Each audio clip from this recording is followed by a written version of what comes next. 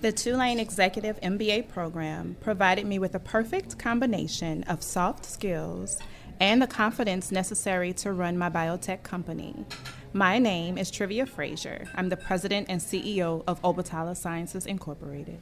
Major support for Out to Lunch is provided by the law firm of Jones Walker, established in 1937 with over 375 attorneys in offices throughout the U.S., providing a comprehensive range of services to a local, national, and international client base. JonesWalker.com. And by Shorten Associates, legal recruiters in Louisiana and Texas. And by Orange Theory Fitness, delivering fitness results for a healthier world. From Commander's Palace Restaurant in the Garden District in New Orleans, we're out to lunch with Peter Ricchiuti. Peter Ricchiuti is Tulane University's A.B. Freeman School of Business professor and director of the award-winning Birkenroad Reports. It's business, New Orleans style. Hi, I'm Peter Ricchiuti. Welcome to Out to Lunch. If you spend any time online, and especially on social media, you've no doubt noticed what's going on with personalized advertisements. Ads seem to be getting increasingly specific, targeted, and timely. We used to be able to explain this by assuming Google knew what we were searching for and was selling our search information to advertisers. Then it started looking like advertisers were reading our email, and today, personalized ad targeting has gotten so specialized that we've begun to wonder if our phones and other voice-activated devices are listening to us. Whether or not they are, the truth of what is going on with online marketing is even more unsettling. Online marketing people are reading our minds. For real. Thanks to artificial intelligence, or AI. When applied to marketing, AI knows when you want to buy a product before you do. This is not some sort of futuristic science fiction. It is science, but it's not fiction, and it's not the future. It's here now. Perhaps surprisingly, one of the leaders in this field of AI marketing is from Lafayette. His name is Frankie Russo. Frankie's venture capital company, Russo Capital, invests in startups, and Frankie is founder and CEO of the AI marketing company 360IA. Frankie Russo, welcome to New Orleans, and welcome to Out to Lunch. Thanks for having me. Whether an automated bot decides it's time for you to buy something new, or you decide it's that for yourself, you're still going to need money to buy it with. For most of us, the only way to get money is by having a job. Latest estimates show that about 50% of us work in a small business. And if you're part of that 50%, you know that the way you get hired and get trained on a job in a small business is very different from the way you get hired and trained at a bigger company. And if you own a small business, you know that hiring good people and retaining them can be a major headache and a drain on resources, which is where a company called HR NOLA comes in. HR NOLA steps in for just a few weeks, days, or even hours to give small businesses an HR department with the same advantages of big businesses. The founder and CEO of HR NOLA is Amy Baquet. Amy, welcome to Out to Lunch. Thanks for the opportunity. Now, Frankie, when I go to Walgreens, I use my loyalty card, so Walgreens knows that around every 60 days, I buy the same shampoo. When it gets to 65 days and I haven't bought shampoo, I'm not really surprised to get an email coupon from Walgreens with $1 off the shampoo price and try to get me back into the store. What is a great deal more unsettling is when I'm thinking, I wonder how much the note would be on a new Subaru, and car financing ads show up in my Facebook feed. This is not a hypothetical example. It's actually happening. As one of the people responsible for this apparent mind-reading marketing, I'm not asking you to give away any trade secrets or anything like that, but can you please explain to us how this is happening? All right, cool. It's mostly black magic. Oh, good. That's what I'm hoping. Yeah, so there's a lot of like Dark Ages stuff that we had to bring kind of into the forefront and figure out how to make that into technology. You are all dressed in black. I was kind of hoping this would work out. Beyond that and the seances and whatnot, as far as how we know what we know, the truth is there's massive amounts of data now that's available on each one of us. And the other piece that's happened is that because of machine learning and because of AI, we're able to learn and make decisions and understand the data in a whole different way. So AI, for me, growing up, I always loved robots. Always would buy the robots, and I grew up in the 80s, so they didn't do much. They would bump into a wall and then turn around and say something. But I would always take them apart to try and make them a better robot, which honestly I didn't really do that well. But I was always intrigued by it. So, when I thought of artificial intelligence, I've always thought of it as like somebody that we could talk to, have a relationship with, and what you've seen in a lot of the movies. But the truth is, we're not really to that level of artificial intelligence yet, which is probably a good thing. But the real artificial intelligence that you hear about, especially in business, is mostly sophisticated machine learning. But if you think about, if there are thousands and thousands of all these different data points that these databases have about you, for example, you talked about the Walgreens experience. That's one. Think of having 2,000 or 3,000 of those points, and then putting those together based on all the behaviors that surround that. So when you're looking at a lot of different things that are happening, not the least of which is what you're doing online. So a lot of what ends up happening is the online piece is giving us a lot of even more data. What you're doing online, what you're doing on your phone, that's part of it. But the truth is there's so many different pieces surrounding what goes into our everyday experience now that we're using so many different devices. It's more data than a human can get through. But with machine learning and all the data available, it's allowed for us to put models together that are becoming very precise on when someone is probably giving up on their existing car or could be considering giving up on their existing car, because that's a lot of people think that the first step in buying a car is go shopping or decide you want to buy a car. But it's not. It's having Frankie listen to your conversation. Actually, it's before Frank listens to the conversation. Right before that, you have to have given up on your existing car. And so there's a lot around that piece as well. And you can see that there's a lot of different ways, and without getting too deep into the weeds, you can kind of let your mind wander. But that's how it's happening. It is a math equation. It's not an exact science, but it's getting more exact. Well, Amy, I could ask you these questions. So I need to know these, but of course Frankie already knows these answers. But we frequently hear from employers that two of the biggest and most persistent problems they face are hiring and retention. In other words, finding good people and making the workplace rewarding and enjoyable enough so that once you've hired them, they won't leave. Hiring is time-consuming and easy to get wrong, so I can see how a small business could use HR NOLA as their outsourced HR department in the hiring process. What's not so obvious is how you help a small business retain employees. What is your role as HR professionals once a small business has a good permanent staff? Well, I think we look at it in kind of two different buckets. There is culture and there's compliance. And both of them carry, I would say, significant weight, equal weighting, if you will. From a compliance perspective, your compliance with state and federal employment law starts at the very first employee you hire. And so whether you employ one person or 1,000, there are rules and regulations that you have to follow. So from an employee, I call it the employee life cycle, so from hire to retire. On the beginning, there are rules and regulations in place that say when you hire someone, you must have these types of forms completed in this way. They should be stored in this manner. There are certain thresholds along the way as well. So as you grew from one employee to, I'd say the next threshold is, say, 15. You have 15 employees, now you have to comply with these rules. Now you have 25 employees, now we have these rules. So the rules themselves change. They do, and there's more and more compliance that goes with that. Once you hit 50 employees, you now have to comply with FMLA. What's that? And it's a Family Medical Leave Act, and so you have to hold someone's job for them Sounds when like they a go ticker out on symbol. leave. Yeah.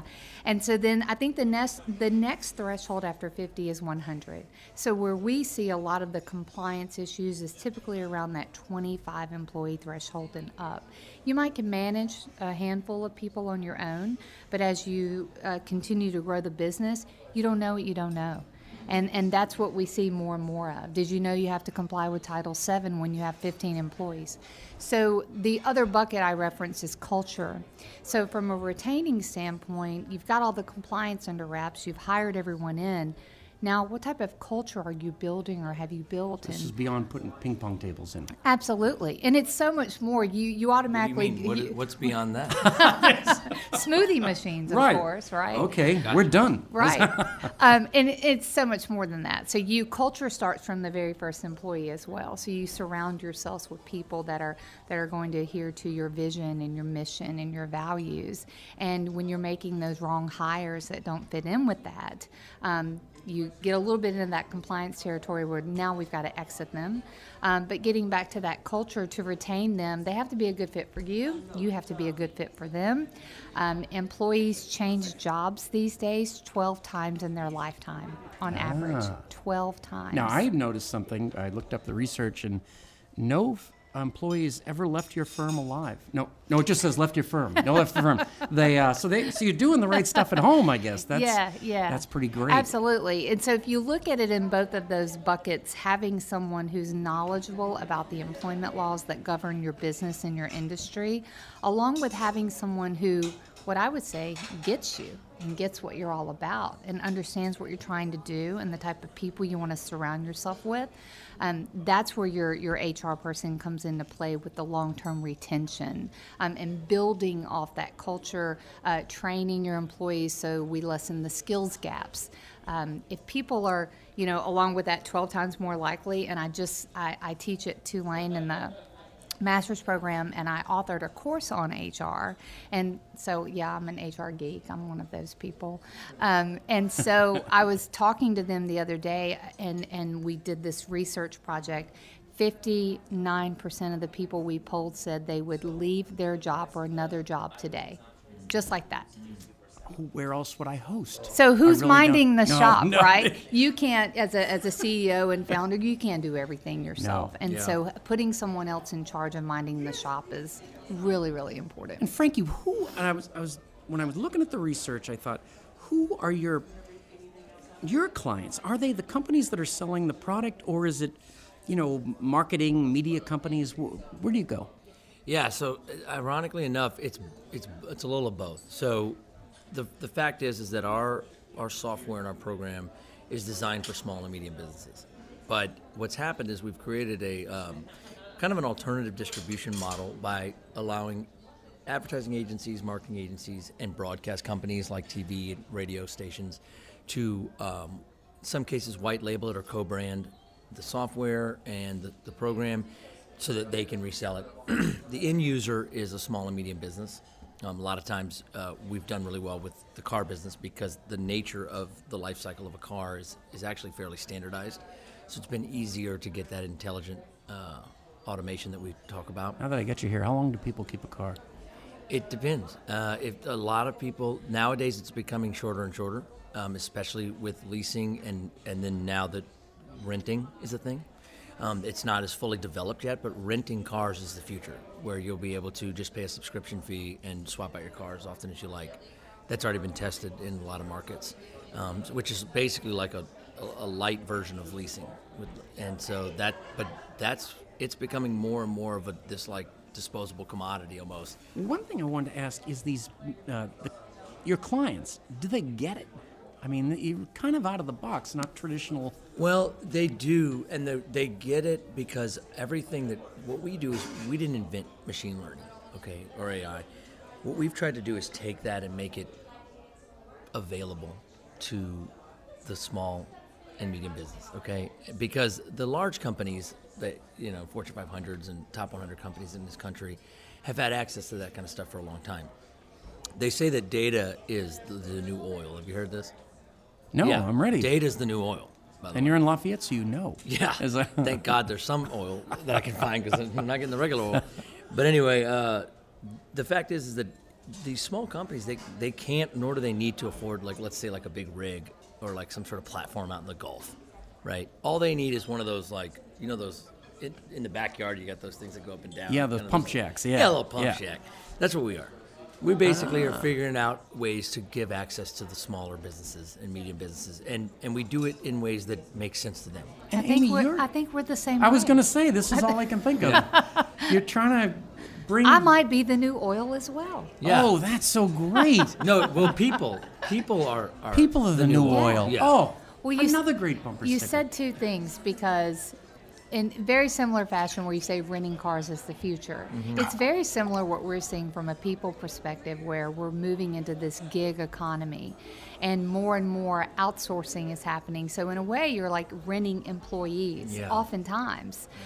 You're renting them for short periods of time. Someone's got to manage those regulations around that. But oftentimes, that's where we're moving more contract labor. Finding ways to do that. I mean, it is interesting because we're at about 100 employees and we're at a place where, both the culture and compliance are a constant thing. Yeah. And you have to kind of be realistic as a business owner and a founder. And I know for me, I've been in business for 15 years, which is not a ton of years, but it's enough to get to a point where if an employee leaves, I'm not going to chase them out the door, but I'm going to have some good conversations with them about it. I'm going to find out what's going on. Why are they leaving? Is there really something that they should be leaving about? Sure. Do you do that, by Something the way? we can overcome. Exit interviews? I'm a big fan of exit interviews, but I'm a bigger fan of stay interviews. Yeah.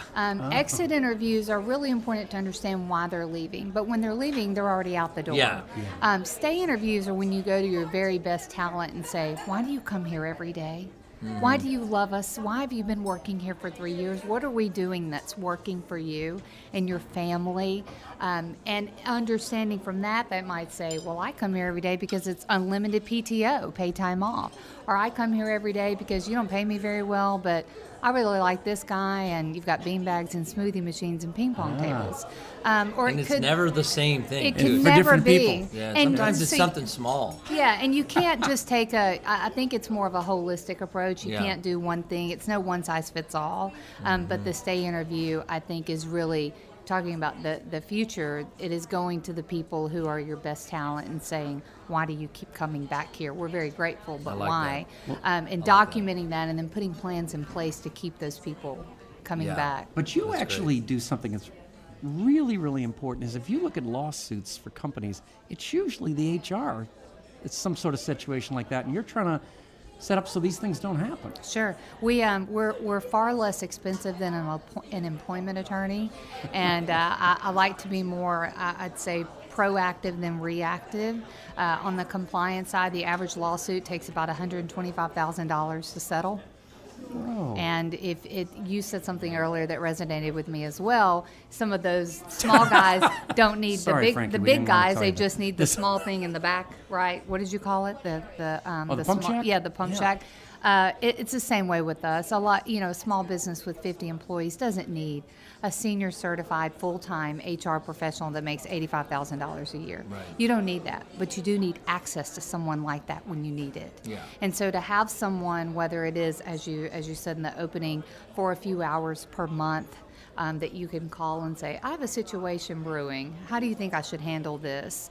That's a far cheaper conversation than sitting in an EEOC mediation 6 months down the road. And you have things that, would not have been in the job description 20 years ago, like trying to show why diversity works, all of the cultural Me Too kind of thing. I mean, you've got to train these people what the rules are. Right? Well, I think that's the key. Oftentimes I find that the CEOs and the founders that I work with know the rules and regulations, but eventually you grow so big you're putting that in the hands of your frontline management team and leadership. And if they're not trained how to properly handle someone that comes in and says, I need an accommodation for this situation, or he said this to me and I'm uncomfortable with it. If your frontline manager is not equipped for how to handle that conversation, that's really bad for your business down the road. And Frankie, So you know when somebody's going to do something bad before they do. So it's Yeah, I do anywhere in the world except in my own business. Well, and at my house. yeah, you're never the champion in your house. Yeah, we're still got to keep it old school at the house. The future from a data and analytics perspective for HR is critical. We are doing talks often about HR 2020 and HR 2022, and people data, big data, small data, people analytics. If you have access to that before you hire someone, making smarter hiring decisions, it's more of your past behavior will predict future behavior, and so having access to predictive analytics of how someone's going to behave on the job, and we're not just talking about personality test, but really what someone's most natural behaviors could be. We utilize a tool called Predictive Index, and so we can help businesses understand the person they're hiring before they even come in the door, and then after they're there, understanding analytics of team dynamics and who you should put to work on which projects and which person's not going to make it long term if you keep them in a certain role. That type of data is huge. You're listening to Out to Lunch. I'm Peter Raschuti. I'm talking with Amy Baque from outsource HR company HR NOLA and Frankie Russo from artificial intelligence marketing company 360 IA. We'll be right back after this very brief break. You're listening to Out to Lunch. I'm Peter Raschuti. I'm talking with Amy Baque from outsource HR company HR NOLA and Frankie Russo from artificial intelligence marketing company 360 IA. And Frank, you would say that the data and the science part is pretty predictive. I mean, is it 99? Are you right 99% of the time, or is there? No, you're not right 99% of the time. I mean, you're trying to close the gap on it, but there's always so many different things that you can't account for in humans. Okay, but you don't need to account for everything. If you've got a big enough majority that you're predicting, if you're just closing so the size gap, of the sample, is that what you're thinking? to a degree. I mean, but you're still, the sample's on that person though. So I'm not saying that you just take a couple of people and then expound that as like that's how these types of people are.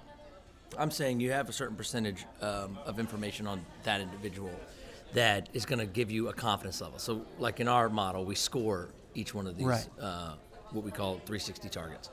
And in each one of these scores is based on a confidence level that ultimately means that we've got, as we get more and more confirmed pieces of the puzzle on that individual, the score goes up. So so what's interesting about scoring models, and when you're talking about like people and likeliness to take action on a certain thing, like make a purchase, the fact is that even low scores sometimes doesn't indicate, and this is where it's not a perfect science. Low scores don't indicate that I'm not that I won't buy. So for example, let's say you're for the most part off the grid. You're still on a flip phone or a pager, right? You don't do social media. You don't have any credit cards. You use all cash, maybe even just use quarters.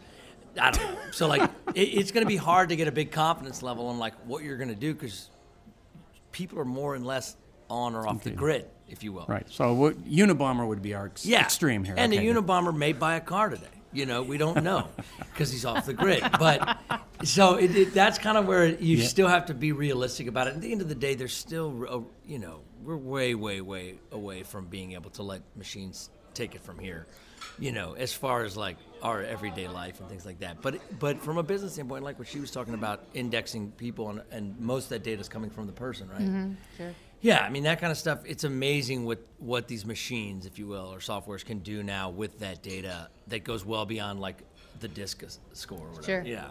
And I can see why people would rather do it this way than in-house. I mean, you talk about, like, the $85,000 salary, but when you throw benefits in there, it's a much bigger number. It could be, like, 50% higher than that. And not only that, even with the 85,000 person, I still might have to get a consultant or a specialist involved, because if it's and I can tell you if something happens, I will be. Yeah. Like if something happens and there's litigation, like I'm not relying on my employee to be the only thing. Absolutely, So, it's more preventative medicine than I think it's a anything great else. service. I definitely want you to talk to our people. I can tell you that. 'Cause I see, and we're constantly growing, and it's like we've got the forms, Yeah. and we've got our own ways that we do culture, but like you have to keep looking at it. Absolutely. And like I've thought a lot about, like you said, gig. Is that kind of like the gig, like a music gig? Is that how they're using that term? Sure. Yeah. It's the Ubers. Like it's the of job. the- The gig. It's the Yeah. Ubers. So I know I used to be in the music business a long time ago, so it was called a gig. And you're Absolutely. rural, so you probably Gig. gigged frogs, so you just want to Yeah, clear yeah, the yeah. difference. Sure, this is an easy problem to It solve. all comes together, but But it is gig for a specific project, if yeah. you will. And we have a company in India that I started that is also part of it. There's so many different dynamics, and so like to think that like for anyone to think that they've got it all sewed up, it's crazy, Right. and it's short-sighted. Well, and I always say, like, the the analogy or the example I would use with folks as they're growing their business, and it happens very often where you've got 20, 25 employees, and now you've gotten some, I would say HR under your belt, and there's Judy, our trusty office manager, and she's good with people, so we're going to give her HR. I say, what happens when your kitchen sink breaks? You go to Angie's List maybe, or you ask your neighbor, do you know of a licensed, certified, experienced plumber? You bring them in to repair your sink. You're not going to just hire Judy to come repair your sink if she's not licensed and certified. And it's the same difference. Like, why would you trust the livelihood and the heart and soul of your company? And no offense to Judy, she's a very delightful lady, I'm sure. But why would you just give all of that to Judy? And knowing that it's so much more important. So when we're working with startups, I certainly don't go in and say, you need someone 40 hours a week. But we do have a startup package where we're helping them get started, and it's more of a, here's everything, here's your little kit, call me when you need me. If you see things like this, call sooner. And then as they grow and develop and they're getting, I would say our average business, we worked with 40 small businesses this year. The average business has about 50 to 65 employees. Well, let's start with there. You have grown quite a bit, and now you're getting close to going to another city. Yes. So that's pretty, and it's going to be San Antonio? San Antonio, Texas. Two questions there. When did you decide, or how did you decide you wanted to take that next step? Because a lot of people say, I'm happy where I am. Sure. And how'd you choose San Antonio? Sure. Just the Spurs, the basketball team? Oh, I do love that basketball team. No, it was both personal and professional. The timing was fantastic. I went through the Goldman Sachs 10,000 Small Business Program. Yeah, at Delgado. And I did. It was a great program. So glad to be done with that now. Learned so much about my business. And they really teach you about how to work, on your business and not in your business, as they say. So about halfway through, we're trying to identify growth opportunities. And the initiative behind starting my business was I could just be a one-woman shop and be an HR consultant, but I saw so much more potential in this market and a lot of other small markets that are open to small businesses. That's what I was gonna say. What is it like, for instance, in San Antonio? Is it there like a lot of startups? Is that kind there of thing? It is a startup mecca. They're the 7th largest city in the country, but the number of startups that are coming into San Antonio, because Austin's filling up. Of course, it's just a few hours down the road, but San Antonio is very hospitable to small businesses as well. So going through the Goldman Sachs program, we thought, okay, I want to grow. What sets my consulting business apart, I think, from others is I can work on your business remotely, or what I prefer, I call boots on the ground service. So if you need support in Lafayette, I'm going to find someone to come support you in Lafayette. And there's only so much. I can write your handbook from the beach. That's fine. I'll give you the handbook via email. But if you call and say, I've got a workplace investigation I need you to conduct. It's a sensitive situation. Here's the scenario. I want to be there. I want someone on my team to be there to have face-to-face conversations. And I think that's impactful for our retained clients that we have. So when I start thinking about expanding outside of New Orleans, I need a market where I can build a team who can be boots on the ground as well. And Goldman Sachs helped me identify some great cities around the same time frame. My spouse had a great professional opportunity as well, and they kind of came to him and said, here are some cities, and on the list was San Antonio. You can't get lost. Just stay on 10. It's perfect. Go to Carrollton, take a left. It's perfect. It is. Now, Frank, this is a very HR-related question for Frankie, really. Lafayette, I love that town. Oh, I can't wait. And I can't wait. I've enjoy hanging out there. We have a show over there. But is it a tough market for you to get the employees you need? Yeah, it's a good question. So the people that are attracted to our business, whether it be investors or partners or things like that, it's intriguing because it's like, what is a company like ours doing in Lafayette? And it just kind of worked out to be in Lafayette.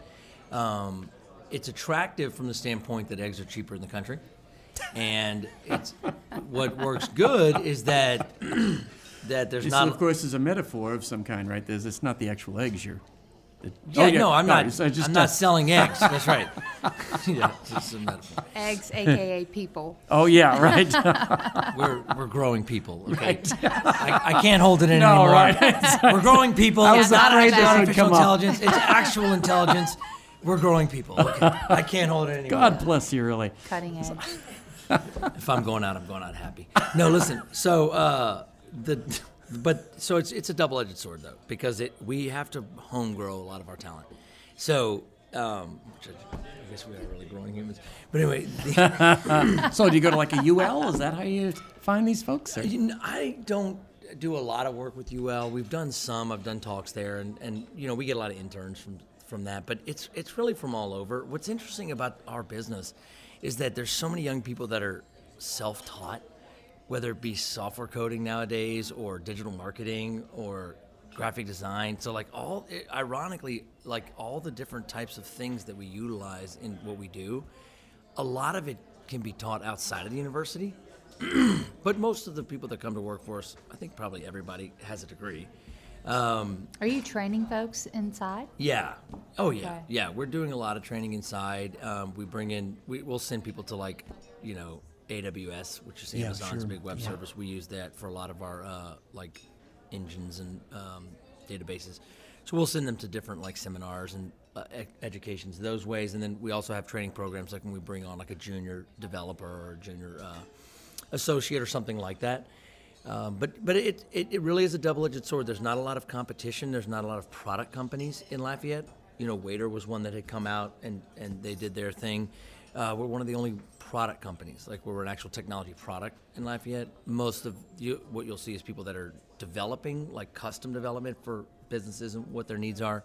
So that helps. People are attracted to that. They're attracted to the mission and the fact that there's something going on. So it's a combination of people who aren't ready to leave Lafayette but have talent, or people that want to come back because they want to have a family. So it's and then kind of everything in between. But it's not the easiest place to recruit. But I do find that the retention is a little bit easier because it's not as competitive. If you want to compete with our business, to take our employees, for the most part, the employee has to move. Yeah. Unless they're working for some sort of gig operation where they're offered work from home all the time and unlimited PTO, and you can move to any town you want, and I'm going to give you $50,000 more, and it's okay. Yeah, you don't necessarily have to worry about competition stealing your employees or anything. It's not in the traditional sense. Sure. Yeah. But there's a new threat, Yeah. that's brewing. Yeah, definitely. Now, Frankie, I know now I get an idea where you're getting the employers from. Where do you get the data from? Or is that part of the trade secret? No. I mean, I can give you the loose thing. This is great. I didn't even know. Oh no, we were going I to know. feed you this. How do we even know what to get? You just kind of did the tasting, the chef's tasting. This is the producer eats Roll the everything, dice. and then we just Yeah, I decide love from there. scallops. Thanks. Great. Yeah, get a picture of that. It's beautiful. So this it's is an amuse-bouche, by the way. Oh yeah, no, yes, I was know gonna what say. that is. Trust It me, was I'm a You're from a French fantastic. part I'm a of the huge state. fan. I have the pleasure of getting to go to 11 Madison, which is a 3 Michelin star in New York on Friday. It's kind of. Oh, wow. I'm somewhat addicted, if you will, to the tasting type menus, and Commander's Palace is really the only one that we can get anything remotely like that. Of course, in one New of Orleans. the downside is you have to eat so many. You have to eat a lot of them. to get. Well, the thing really about it is that it's so happy lips. heavy. So this Yeah, is it's one of so the heavy, hardest yeah. tasting menus to do. In New York and in other places, it's smaller places. They're not, and so the one I'm going to do on Friday is 14 courses. Oh, It's Yeah, intense. I have to really I talk have my work wife to into do. it. I She doesn't like to teach. sit that long. Yeah, I had to ask them if they could make it a little bit tighter and faster. Otherwise, she wouldn't agree to come. Yeah. She's like, I don't have that much to say to She you. doesn't. Yeah. That and she just doesn't I don't know what it is. Listen, You notice how quickly I was able to shift. I that know, conversation. and no one ever does that. That's so great. The data.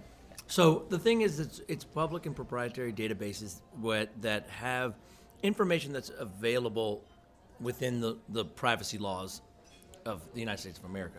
So you're basically grabbing it from either databases that are public and proprietary, things like property information, deed information, surveys, subscriptions, purchase history from like consumer transactions, any kind of history with like So big would these be purchases. you're buying it from the company where these purchases were made? Or? So you're in some cases, yes. Like so, you get a lot of information from credit from companies like Experian or TransUnion. You know, so like it's a blend of hundreds of databases that you're grabbing from, and then in addition to that, you're grabbing from separate databases that are more focused on just mobile IDs and what's happening on like browsers. But you want to have a blend to be able to get data from both, because the browser data can be very misleading. And are you always looking for additional sources to add to that score? And all? Absolutely. Absolutely.